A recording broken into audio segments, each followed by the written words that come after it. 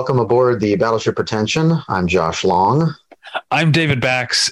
Tyler Smith is on assignment. Josh, how are you? I feel like you haven't been on the show in a while, but that's probably not true because I think you're one of Tyler's go-tos when I'm not there. So you've probably been on the show more recently than I remember. It's possible. I do feel like I did one recently, but honestly can't remember what the last one I did was. But the last one that I did with you was the Jean-Paul Belmondo profile. I think that was the last one I did, but that was a lot of fun.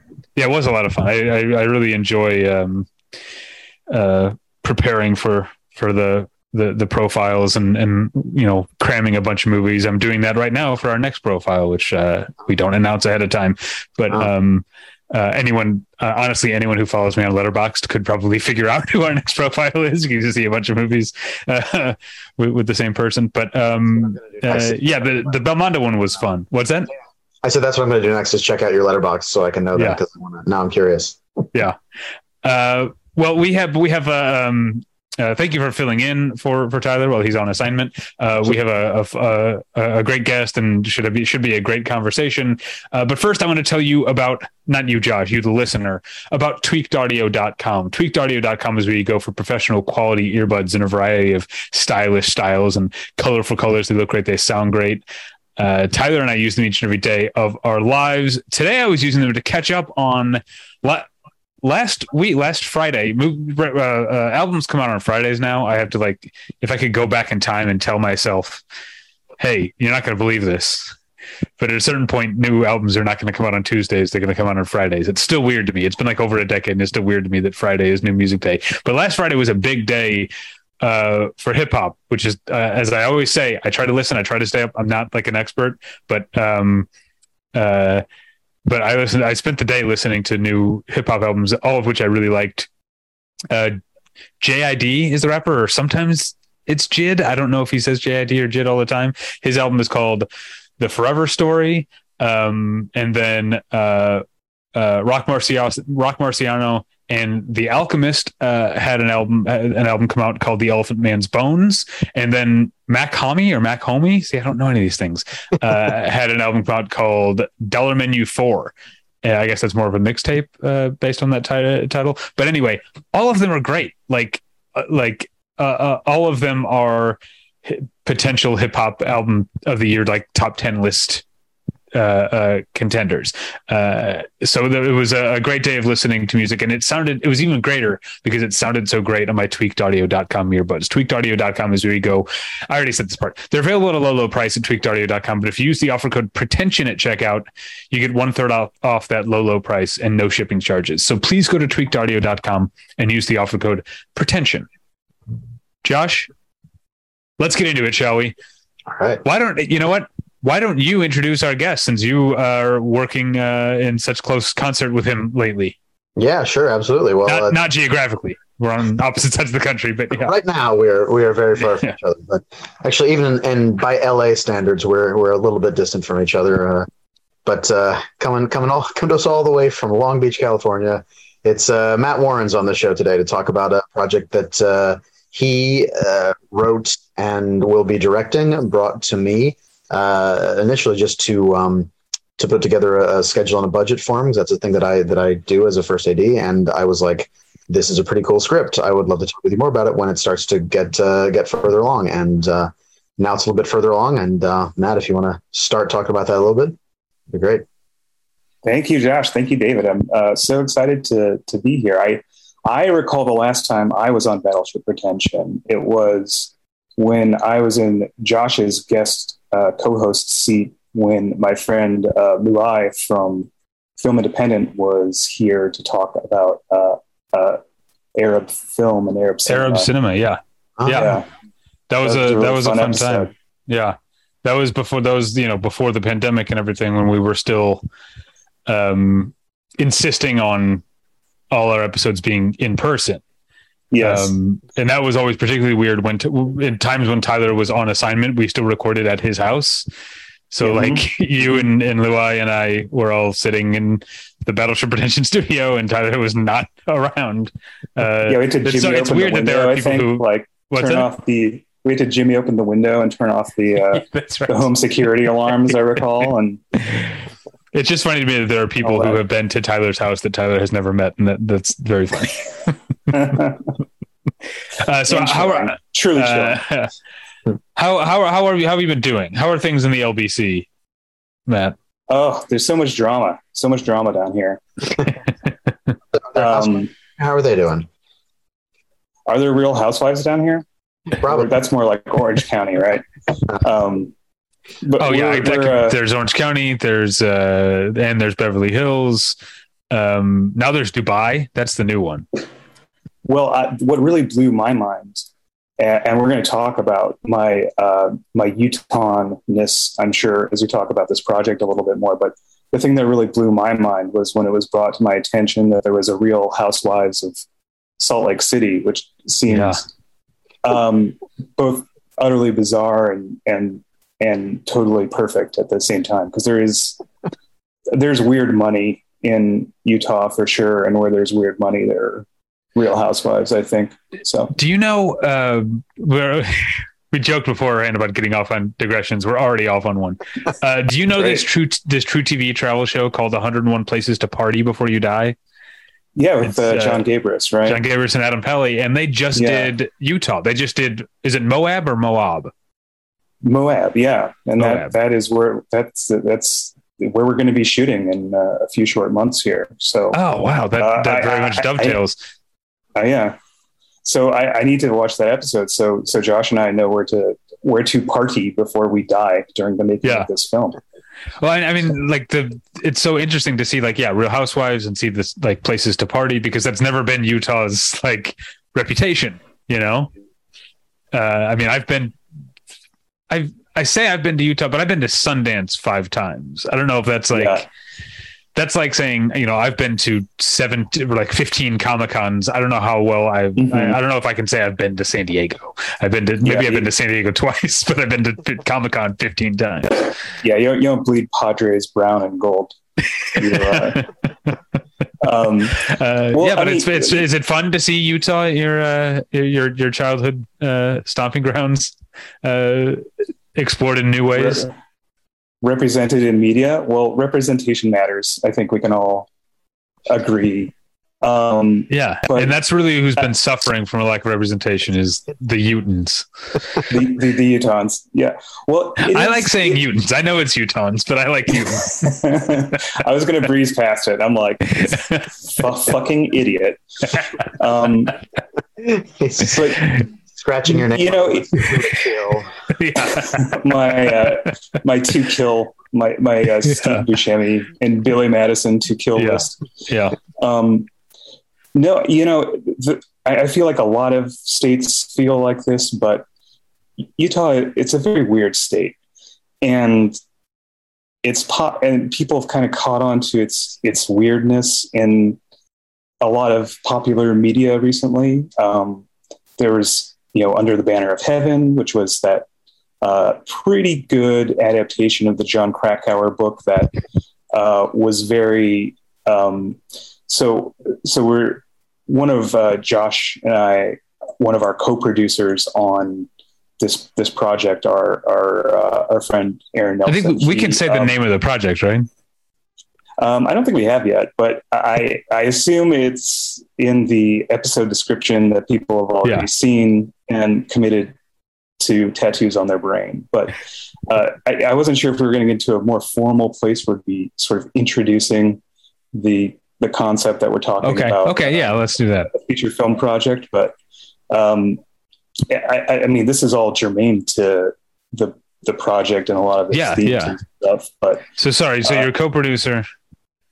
Oh, just, he sort of comes a little bit more from that weird sort of, he has sort of extended family members who have sort of escaped from those fundamentalist Mormon communities in Utah. So, this is not abstract stuff for most Utahns and even most, mainstream Mormons or non-Mormon Utahns like myself. There's kind of just this weird culty energy in the state, and a lot of sort of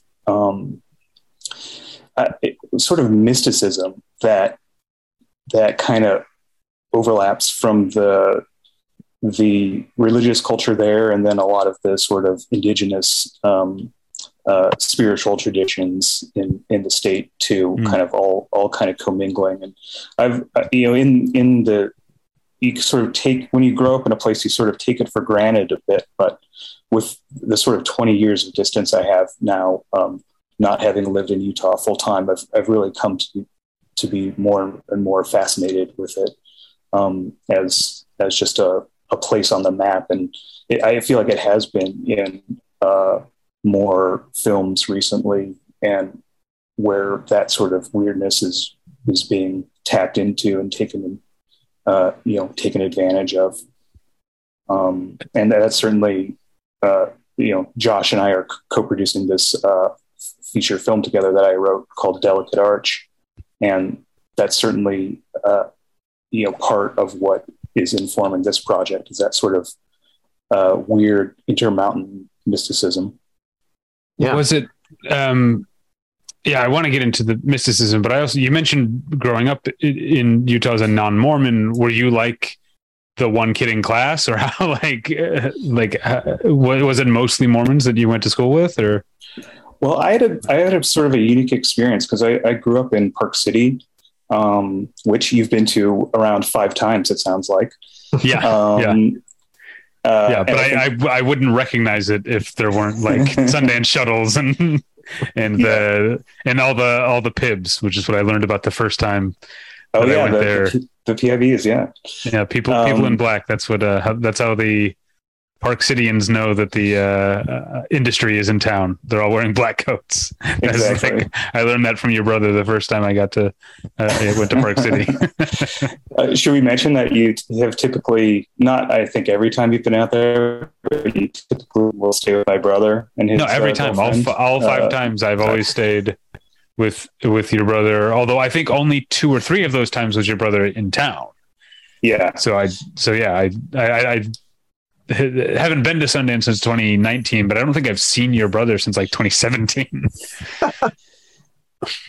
He's a sailor and he's a merchant marine. So he's often off on top secret missions to do like naval spy shit or something. I don't know, whatever they do. But yeah, but anyways, growing up in like Park City is sort of like, not a blue dot, because I think it's actually fairly conservative, but it is more sort of people. It's a resort town, and so it attracts people who aren't native to that town. It's more secular. More secular, yeah, and I think like a lot, like sort of, I don't want to say Los Angeles, but sort of like our, the version of Los Angeles that the 3 of us represent. It has a lot of transplants from other places who sort of find their way to Park City, and then Park City is fairly nearby Salt Lake City, which is the state capital, and obviously the big, the quote unquote big city in Utah. And kind of like all big cities, particularly ones that have a major university located in them, Salt Lake is a bit of a blue dot in a red state. But that is more sort of a locals town than Park City is.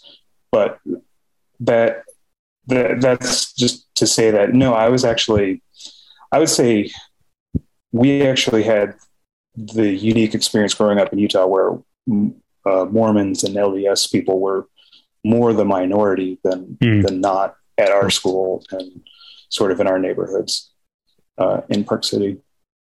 So I want to get back to the question of mysticism.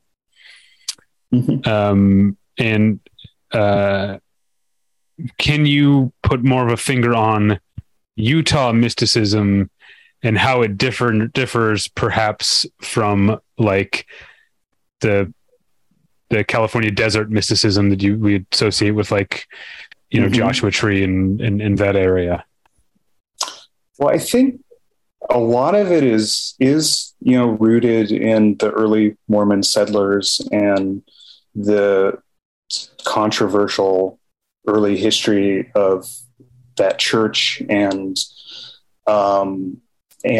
the fact that, and this is not unique to Mormonism. I think, I'm Catholic and I grew up Catholic, and we obviously have no shortage of like weird occult shit like baked in to our practices. But the fact that it's like a new religion, but not a super new religion where it can kind of be dismissed as an aberration. It's older than Scientology, but has some of, not getting into the theology of either organization, which I don't really understand and wouldn't pretend to, but it has a bit of the skepticism surrounding it that Scientology does, but like 200 years added on top of it. So, and more embedded in local culture and government, and frankly, a lot more successful and popular than an organization like Scientology. Yeah. Do you think this is going to make me sound like a weird, like, new agey, someone who's like believes in like occult stuff, which I generally don't. But do you think that the mysticism you describe in Utah and that sort of spiritual weirdness, do you think that, are you saying that exists because that's where the Mormons settled, or do you think the Mormons settled because Utah somehow attracts that? I don't know. It's a good question. I think I don't necessarily believe either that there's something inherent in like the earth in that part of the world that, draws a weird energy towards it. But I think it's more like a weird energy that's placed into the earth by other people who, settle there and end up there. But, there's all sorts of weird things, like that's where the Transcontinental Railroad came together. And so it's kind of the meeting of the East and the West of the continent, and immigrants and honestly, like drifters from both sides of the continent ending up there because of that. And like all sort of deeply red states, it's very individualistic in a lot of ways, while also having this tension of the church, which, asks that you submerge your identity into a larger collective. So there's like a real interesting tension there. And the combination of a lot of different things, and it's not solely Mormonism or the LDS Church. I think it's just a place that historically has drawn a lot of strange personalities to it, because it provides room to sort of not be noticed there, but then it has these other aspects sort of baked into the whole culture. And I want to bring Josh into this. So first question, Josh, have you been to Utah, or have you been to Utah as a result of being a producer on Delicate Arch? And if not, or if so, had you been to Utah before that? I'm just hearing about Utah for the first time. No, I had visited. I haven't been there much, but I had been to several of the national parks in southeastern Utah, and loved them actually when I was in, middle school or high school. So I've been wanting to get back at some point, and actually haven't for a while. So now I'm excited to be getting back for the production of this film. And I haven't been there yet for any of our. We've done some prep stuff, some scouts and things like that. I haven't been able to make it out for that yet, but I'm looking forward to spending the time out there again. I mean, for those who aren't familiar with it, so here I am, the guy who doesn't know as much about Utah talking about it. So you can correct me where I'm wrong, Matt. But I believe Zion National Park, Arches National Park, and Bryce National Park are all kind of close to each other in southeastern Utah, and they're beautiful if you're unaware of them and haven't visited them yet. I would highly recommend. So I love one of my favorite things about the job that I have is getting to every now and then travel to shoot somewhere that's, a little bit off the beaten path or somewhere that you might not go to otherwise. And so getting to film in cool areas of the country and places that you might not get to spend as much time as I get to as part of a film crew. That's something I always look forward to. And that's one of the things that has me really excited about this project. One of many. So, as you said, Matt gave you the script initially just to like plan a budget and schedule. But something about the script was you really spoke to you. Did you see this? I keep coming back to this like haunting spiritual mysticism. Is that something that you found in the screenplay? That the mysticism definitely is a big part of the screenplay. And I think that wasn't necessarily the first thing that drew it to me. And I think at least on first read didn't necessarily make a distinction between, like you said, the desert horror that we like, California desert horror that maybe is a little bit more familiar to people, and the Utah mystery. But I lost my train of thought. So what did grab you about this screenplay? And you mentioned horror. Are we saying definitively that this is a film in the horror genre? Yes. Okay. Oh yeah. Sorry, Josh. I was gonna jump in. And also, Josh is being far too generous. I basically begged him to please come be a producer on this because I knew he would whip us into shape and make it happen. So he's saying all these nice things, like he read the script and wanted to be a part of it. I was the one setting up the lunch and saying like, Josh, please come save my movie, make it a reality. You're the only one who can. Please, Josh. I think I was just going to say, I read a lot of scripts in as my job, and there are a lot of ones that I read, and I'm like, oh, this is fine, but I'll work on it. I have the benefit of my work often not ending up on screen. So a lot of the times I can get away with, if I don't love the subject matter or it's not like my type of movie necessarily, I have no qualms working on it. But what do you mean by your work doesn't end up on screen? Like literally you are not present on screen? No. So, I mean, I know that, but is that what you mean by that? Not exactly. So if I'm working on a film that I think the script is terrible, that may reflect poorly with the final product may reflect poorly on like the director of photography or the production designer or some other people, because their work is going to be affected by what the script is or, what the budget restraints are, things like that.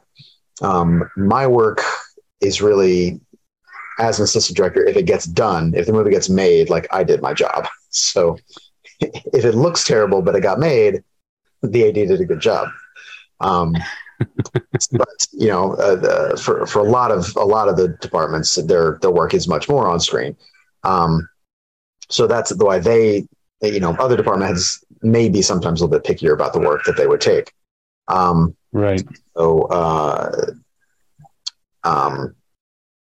So whenever I get one that I read, I'm like, oh, this is actually kind of cool. Like I feel like I might want to watch this movie, or I want to, there's something behind this that's more interesting than just what's on the page. I'm always excited about that. And that's what Delicate Arch was for me. Which is funny because also I'm not a horror. I think I've talked about this on the show before, but I'm not really a horror fan. I don't watch a lot of horror movies. I'm a little bit of a chicken when it comes to, especially like supernatural horror movies. There's a bunch of them that I'm just never going to see that. And you can tell me what happens in it, because it's gonna get in my head, and I'm gonna get scared, and yeah. But you've worked on a lot of horror. I have, and does that make it easier to watch? Definitely, because once you're there on set, you're like, this is all very silly. Like the as far as like the grotesqueness of it, or like we all have fun with the, blood splurting all over and things like that. Like that's a blast to do on set. So I'm saying, when you watched a different horror movie that you didn't work on, does your familiarity with the making of horror movies make it easier? It depends on certain things. Like when it comes to gore stuff, especially, I feel like that doesn't bother me so much anymore. And sometimes with like creature stuff too, but it's like supernatural stuff usually just gets me. Okay. It gets in my head. But anyway, and there is, well, I guess I won't say too much about what kind of horror is Delicate Arch. I'll either leave that up to Matt, or if he wants to leave the mystery. Well, yeah, let's get into what, because you have a very fun like Instagram that I think is very good at like building the sort of mystery, Sarah McLachlan style of what is. That's what we're really going for. Yeah. I need to donate to a cat charity now. What can you tell us about Delicate Arch, the movie? Well, it is a horror movie, and I'll say one of the funny things about doing this on Zoom is I fell into like work meeting mode, where when David, you were asking, is it a horror movie? And then we kind of got off on something else. I almost put in the chat, yes, it is a horror movie. just to like sort of like sidebar, like meeting style. Yeah, we've all become very used to Zoom meetings over the past couple of years. But yeah, it very much is a horror film, and it's a postmodern film and a metaphysical horror film. So we talk a lot about this sort of mysticism of the location, but the way that mysticism is represented on screen is sort of a fracturing set of realities that are represented in different film formats. So it's, I'm like Scaredy Cat Josh over here. I'm a big horror guy and a horror fan, but I also have like more than just fanboying out over the genre. I have like a real, academic interest in the genre and its mechanics and what it does to audiences and what it means, honestly, to be an audience participating in a horror movie. And so a lot of that was the idea at the center of the film as I was writing it, which on its surface is kind of a simple story about 4 college kids from the University of Utah. Probably won't say that in the film. Probably can't get the rights. But they are fleeing sort of an ecological disaster in Salt Lake, and to wait it out, they head down to Moab and set up a base camp sort of in the shadow of the titular Delicate Arch, which if people aren't familiar with that, it's an actual sort of geological arch that is pretty iconic and pretty recognizable. If you've ever seen a Utah license plate, you've probably seen it because it's on the license plates. And, there's some discussion about,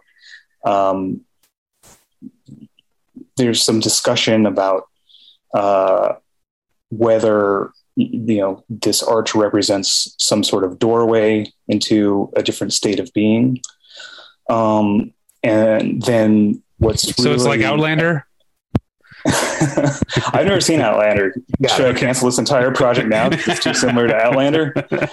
Oh shoot! I just realized that. Yeah, Matt, I think we should scrap it. I think we have a lot of like classy sex that your parents will like. So yeah. But it's funny because so I mentioned that it has these postmodern aspects to it, and the other thing about this group of college kids is that they're all amateur filmmakers. So while they're camping, they sort of decide to take advantage of the time that they have down there to work on their own little horror project. But and this doesn't even really spoil anything, but they sort of realize that they get into a situation where they realize that when they construct a scenario to film and they're sort of inserting a layer of reality below them, there's also a layer of reality that is being inserted above them.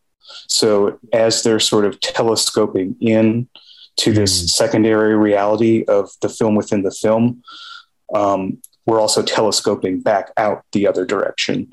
And then eventually they sort of begin to perceive the fact that as they're watching the characters they're creating, people are now watching them as characters.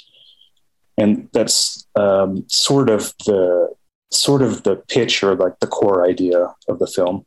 And this is where I'm guessing that's where the different formats you mentioned come in. Yeah. And we're filming in 3D, not 3D. I wish. Ooh, 360 video.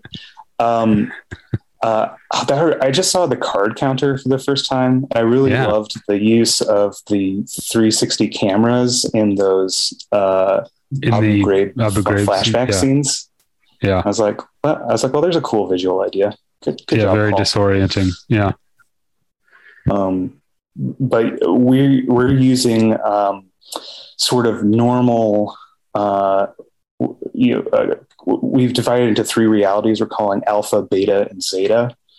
And the alpha reality is sort of the main place that is essentially like a contemporary normal movie, contemporary cinematic presentation, and modern prestige horror sort of feeling. And then we telescope into what we're calling the beta reality, which is material the characters are filming of themselves using this old local TV news broadcast camera. So it's kind of got that fuzzy VHS 80s look to it in the Academy broadcast ratio. And then there is a further reality in from that called the zeta reality, which is basically smartphone footage that is mediated with AR filters. Like you'd add crazy filters to TikTok videos or Instagram videos, Instagram story videos. And so we're kind of double stacking a variety of different filters to sort of create like a lo-fi but sort of psychedelic effect on that level, which is all germane to what's going on in the story. I feel like this is going to sound like we talked before we started recording about not making this an infomercial, but I feel like the infomercial host where I'm saying like, you're really selling me on this movie. It's true. Like it sounds very, very interesting. I wanted to get into, so we were talking about that. What is I guess I have 2 lines of questioning. Because I'm sure some of the listeners would like to just know, what is the process of starting from scratch on an independent film? First, hire Josh. That's the first hire thing. Josh, always. And the rest of it just comes together on its own. It's an interesting question because it's like, how far back do you want to go? Because a lot of it, I'll start at a point where I already have some of the advantages I've been able to have thanks to my career to date, which is working for Film Independent, as well as My Damn Channel, which was the digital content company I worked at before my current position at Film Independent, which, if people don't know, is a nonprofit film arts organization that does that supports the careers of filmmakers all over the world, and has a lot of great programs, many of which I'm attempting to take advantage of. So I'll start. They also do the Independent Spirit Awards. That's kind of the first thing that most people probably know about them. Yeah, sorry, I always forget that because we're not in Spirit Awards season currently, so I'm like, I don't have to worry about that yet. But yes, the Film Independent Spirit Awards are probably the thing that we at Film Independent are best known for, and that is really the big fundraiser that kind of powers everything that we do all year long. And I think I have my first Spirit Awards meeting of the season on the books for later this week. So thank you for reminding me that I need to prepare for that, David. Hey, it's award season has started. We got Telluride and Venice and TIFF all about to happen. Like, my favorite time of the year, and probably your least favorite time of the year, is just about to kick off. Not my least favorite. One of my least favorites, maybe. But so I mean, we could do a womb to tomb where I talk about how I even get to Film Independent in the first place, but we can skip all that and just start with, basically 2020. And it wasn't necessarily that the script for Delicate Arch was my COVID project, because I had already sort of been working on it. But it was kind of when I really focused down on it, which I feel like I made it my COVID project, which is weird because I was actually working throughout, early lockdown and everything. So it wasn't like I had that much more free time than I normally would have had. But, we all know that was like a big snow globe that just kind of shook everything up. And I assume you were working from home, right? Mm-hmm. Yeah. So you didn't have the commute from the LBC to Film Independent's Beverly Hills offices. No, I didn't get to. I went weeks without driving past the Randy's Donuts on the 405. It was crazy. That was a staple of my commute. I was looking at the Big Brown Donut by the airport. Do you know this has nothing to do with anything, but my weirdest thing with driving in early COVID, I went 4 months without driving at night. Oh, wow. And I wasn't intentional. Yeah. It was just I was only going to the grocery store during the day. And there was one July of 2020, my friend was like, hey, you guys want to do a distanced outdoor backyard hang? And so we were hanging out in their backyard, and the sun went down, and I was like, oh wow, I have to drive home, and I haven't driven in the dark since March. That was the weirdest thing. That may have happened to me also. I haven't even thought of that, but yeah, for that first long while, you didn't go out very much. That's weird. Yeah. Anyway, so that was a digression. But you were working on this during COVID. And yeah, and I eventually got the scripts to a place where I was pretty happy with it. And I was thinking, well, maybe I can do what I've been trying to do for, 15 years without much success so far, which is try to find a place that wants to buy it and hand it off to someone else to make. And I really give credit to a director friend of mine named Will Slocum, who encouraged me to just sort of make it myself. And he's like, all you got to do is hire a DP, and bada bing, bada boom, you have a movie. So, I was going to get to asking you hired Josh as your AD, I guess, but also producer. You are the AD as well, right, Josh? Mm-hmm. Yeah. And so, and Josh, you've just acknowledged in the chat, work meeting style, that you do have to bounce. But real quick, I'm curious what, this is a question for both of you as producer and AD, what input, Josh, have you had in recruiting creative department heads or stuff like that? Or is Matt, as the auteur here, completely in charge of that element of it? I mean, from my perspective, I'd say that definitely varies show to show. I personally always try to make sure that the director has like at least final say, and I try very much to present ideas or things, or potential solutions or things like that. And if the director is just like, no, I don't want that, then for good or ill, it's the director's movie ultimately. I think so far we're very much on the same page, which is awesome. I think that's cool. But for this one, I was able to bring on our director of photography, Antonio Cisneros, who's a guy that I worked with, a super talented, up and coming, I guess I'd say, director of photography. He's like a wizard with like a lot of the technical stuff and lenses and things, which makes him a great person for like some of this format stuff that we're working on. But that was someone that I was able to just bring in because of somebody I've worked with before. I'd say it's not super typical for me to bring a lot of department heads on. I think I always have people I can recommend depending on what stage the project's at. But I'm sure, Matt, you can speak to this. Oh, well, I was going to say, Josh, you also brought on our casting director, Cara Sullivan. Yes, I forgot because Cara just came on recently with us. That's awesome. Yeah, Cara, I've worked with for. When we started the first meeting we had with her on the phone, I was like, I'd forgotten how many times we've actually worked together. She mentioned some other projects in the past, and I was like, yeah, it's been a long time. I love that phone call with Cara. Because she basically hired herself over the course of the phone call.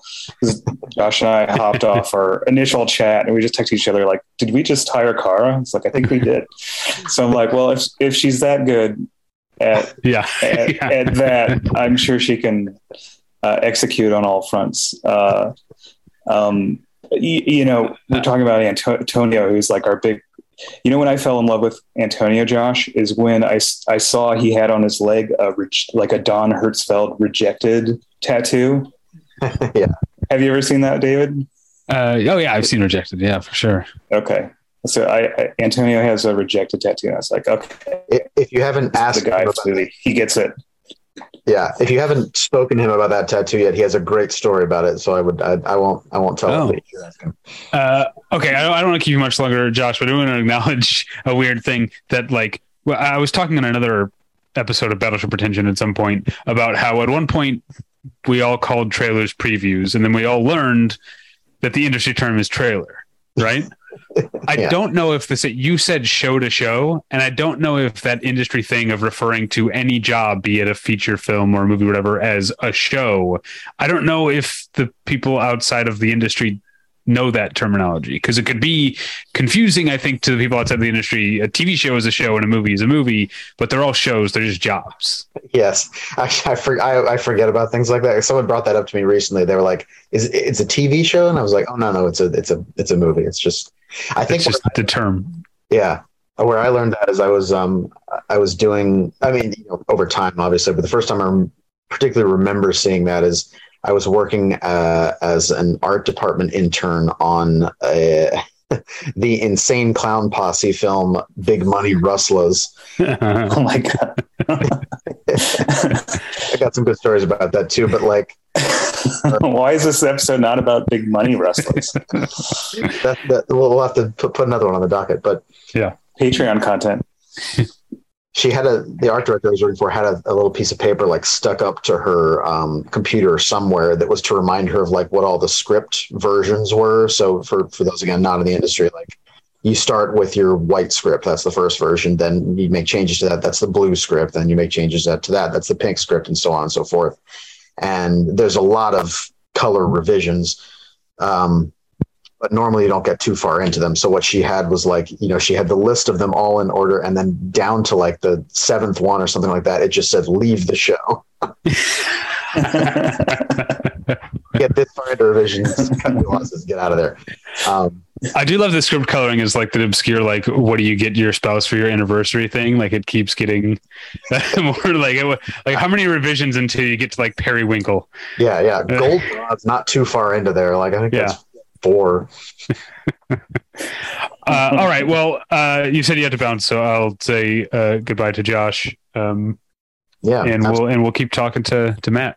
Yeah, thanks for having me on there so far, and anything I haven't said already, I'm super excited about the project. I will listen back and like to hear more of Matt's. I like hearing some of the stuff that's inside Matt's head about the script, because we haven't talked a whole lot about that. Like, a little bit, and some of it is stuff that I kind of gleaned, but it's always fun to hear more.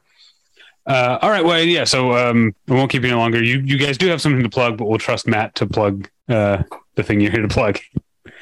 All right. Bye, Josh. Thanks, Josh. And and David, I mentioned this before we started rolling, but I was saying how I sort of think of the three fathers of this project, and you feel free to disown us at a later date if you so choose. But no, it's just embarrassing. The three fathers of this project have really been Film Independent, Instagram, and Battleship Pretension, and a lot of the connections I've made with creative collaborators through those three institutions. Because I think it was at my 40th birthday party in downtown. You were downtown there. Los Angeles, not downtown Long Beach. No, DTLA. Yeah, at that Chicago themed bar where you felt right at home. yeah. But I have that push and pull between, like, I lived in Chicago, so part of me feels at home, but also I grew up in St. Louis, so a Cubs logo is like the sun to a vampire to me. So it's difficult. As a Packer fan, I feel the same way about the Bears logo. So that was tough sledding at that bar. But you were the one who I wasn't even used to talking about the film out loud as an idea outside of my head. And I was doing so at that birthday party, trying to put it into reality. And you were the one who encouraged me to get a hold of Josh just to sort of sketch out a shooting schedule and initial budget pass. And then obviously I worked with him on that. And then that kind of evolved into him being one of the producers of the film. So that glad I could help. Had its origins there. So, that's very, I feel very humbled that I could help. The other, like, more fun topic I wanted to get into, I don't know if you were, I don't know how far along you are in the casting, or you mentioned some, like, department heads or whatever, but are you doing the thing, like, I'm trying to think of what directors do the thing of, like, making their cast and crew watch certain movies as sort of background? Like, if you were to do that, what movies would you make the other creatives involved watch? It's funny because we were just talking about Kara, our casting director, who we brought on, and we were having a conversation with her this past week about our character breakdowns and kind of fine tuning the descriptions and making sure she sort of understood all of our characters. And it's a pretty evenly split ensemble film. If there is one primary character, it's this character named Grant, who is sort of a twerpy film student. And I was telling her that I pictured that character in the vein of, oh my God, I'm totally blanking on his name, but from Dressed to Kill, he was the Reanimator. Jeffrey Combs? Jeffrey Combs, yeah. Jeffrey Combs in Dressed to Kill was my primary comp for that sort of protagonist character. And so I found that that's actually been the toughest part for me, is thinking of performers and performer types to slot into these characters, because I've not really written them for anyone in particular, but I guess they're based more so on people from my life and who I knew when I was the age that the characters were, and had some of these same experiences with. But it's been interesting to kind of think through those sort of human details. That in general, that's been the oddest thing of this whole process for me, is like turning an idea from bringing an idea from something that's purely conceptual to like a material object. And it's like really been a weird alchemical process to see that happen. I'm not quite sure I'm even doing it right, but I've certainly learned a lot as we've been going along. So what else are the comps, to use your term? I don't really want to like just throw ones out there I haven't honestly thought of. For I don't want to make characters. Yeah. I don't want to lead honestly myself astray by trying to force it. Like that's something. This is sort of embarrassing to admit, but I actually realized that as I was putting this project together, I felt much more comfortable with all the sort of technical aspects of film production and making this idea come to life. But the thing I was a little shaky on was performers and actors and how to interact with them.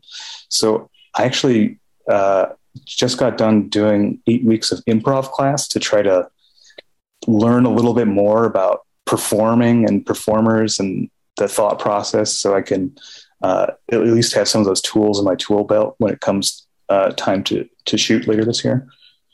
That's really fascinating. Where you don't have to name names, but what type of place did you do that at?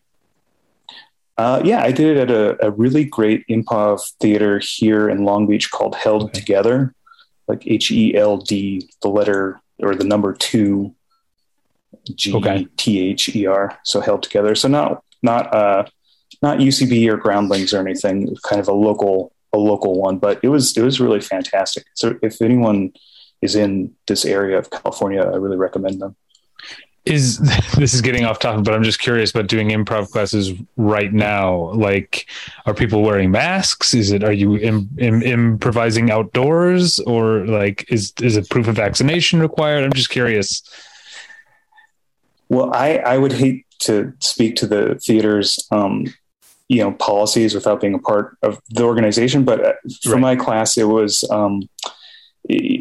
proof of vaccination was a requirement to take the class. And then I would say about half of us in the class were masked during every session. So, which honestly makes it a little difficult sometimes to act. I would imagine, because someone who's especially covered. Yeah. Improvisation is so much about like reacting, right?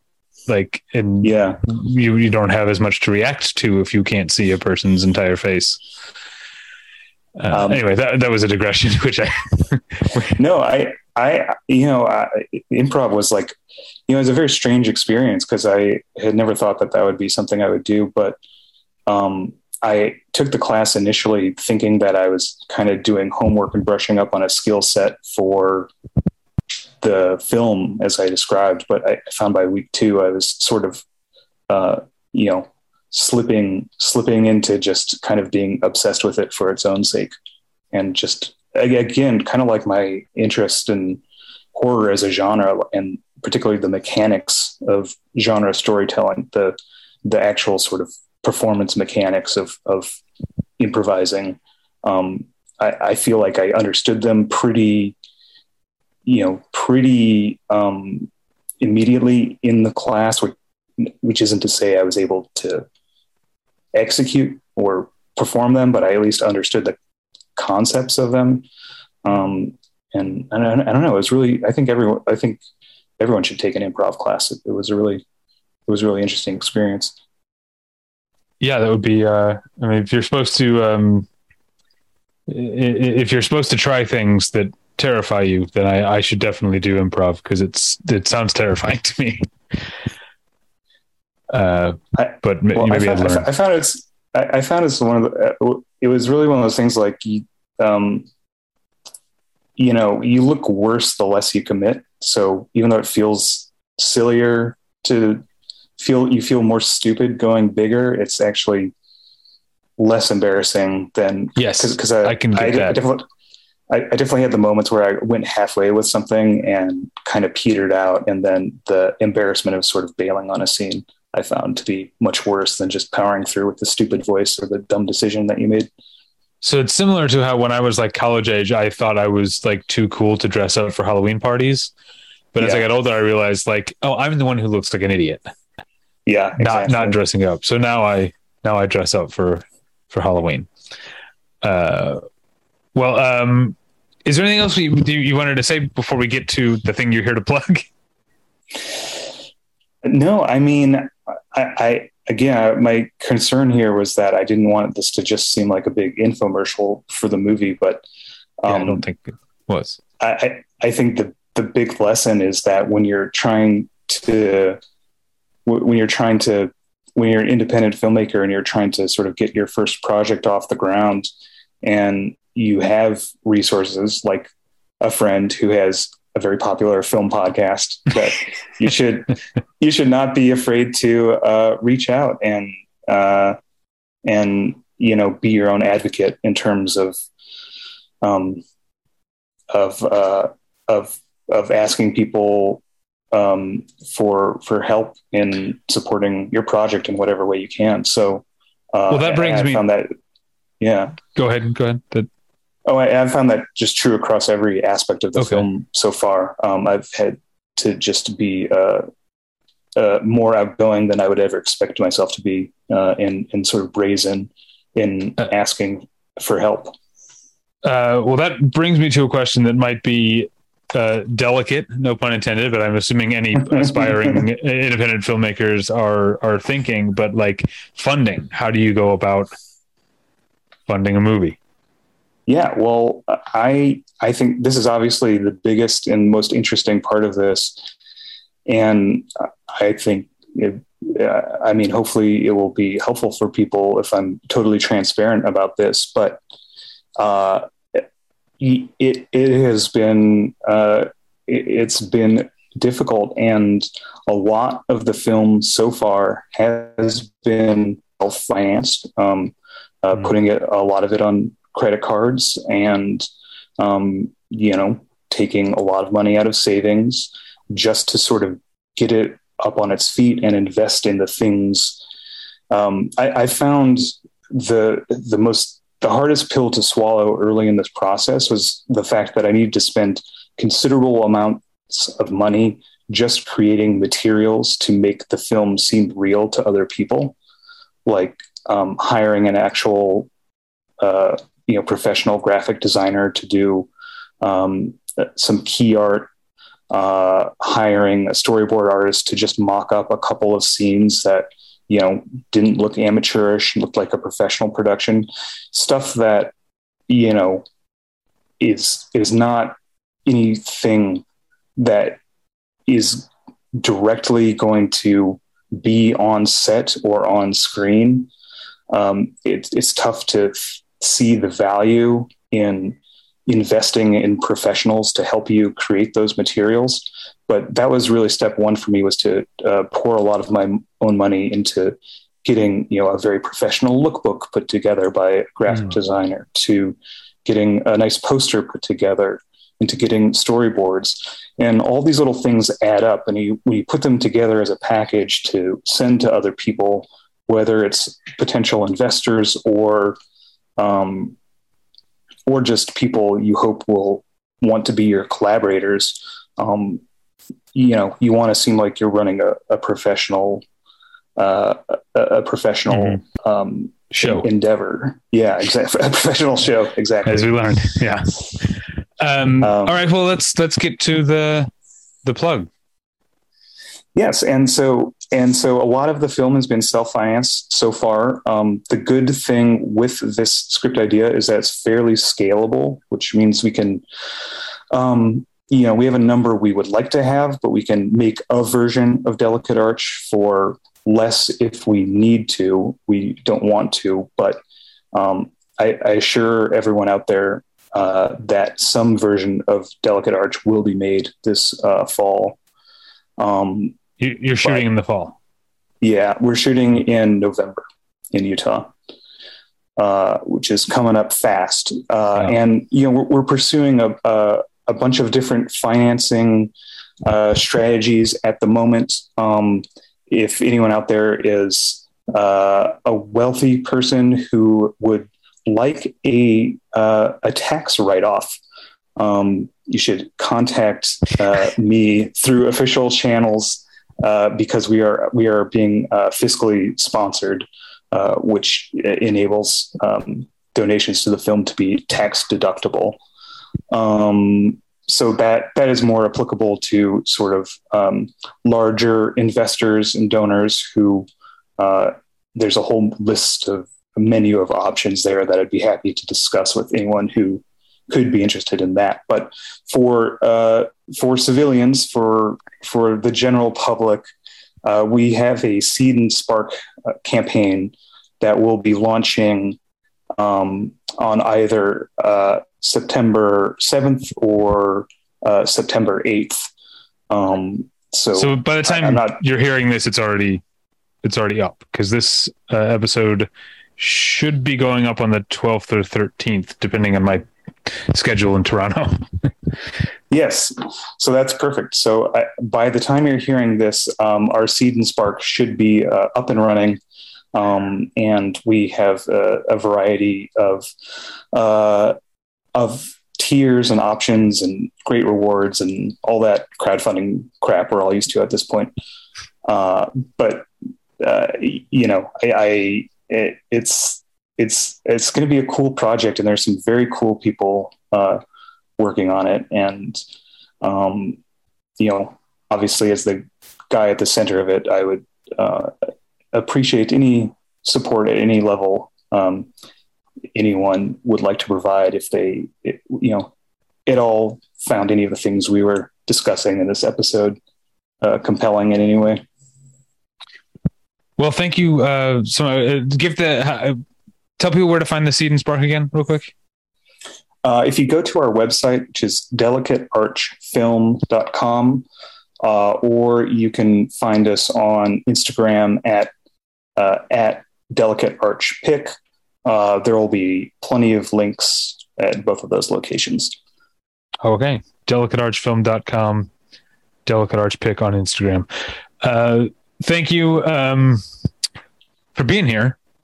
Thank you. And thank you to, I guess at this point, the departed Josh Long for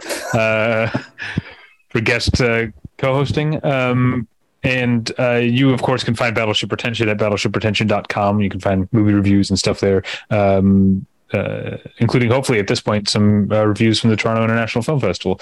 You can find that there. You can email me at david@battleshipretention.com. You can email Tyler at tyler@battleshipretention.com. And you can email me, or you can follow me on Twitter at Davey Pretension. Also, make sure to check out my other podcast. It's called The One Where I Met Your Mother. It's a podcast where my wife and I watch an episode of Friends and an episode of How I Met Your Mother every week. I think scheduling wise, the most recent episode, we will have discussed the Friends episode, the one with the hypnosis tape, which should be called the one with Giovanni Ribisi stealing the show, because he shows up as Phoebe's younger half brother and absolutely owns the entire episode. He's so great.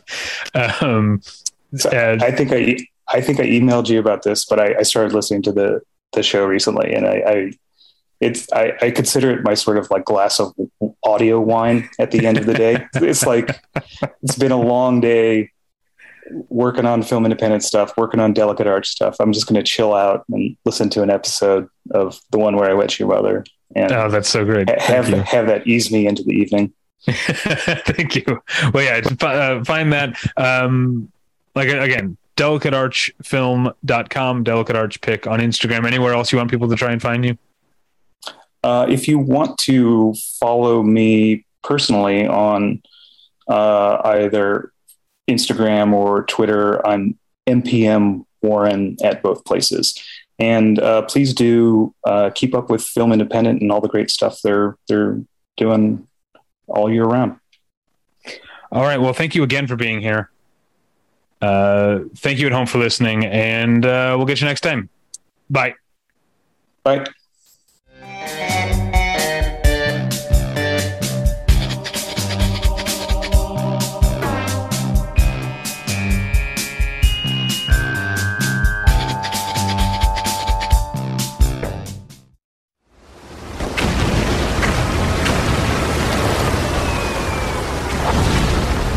This program is a proud member of the Battleship Pretension Fleet.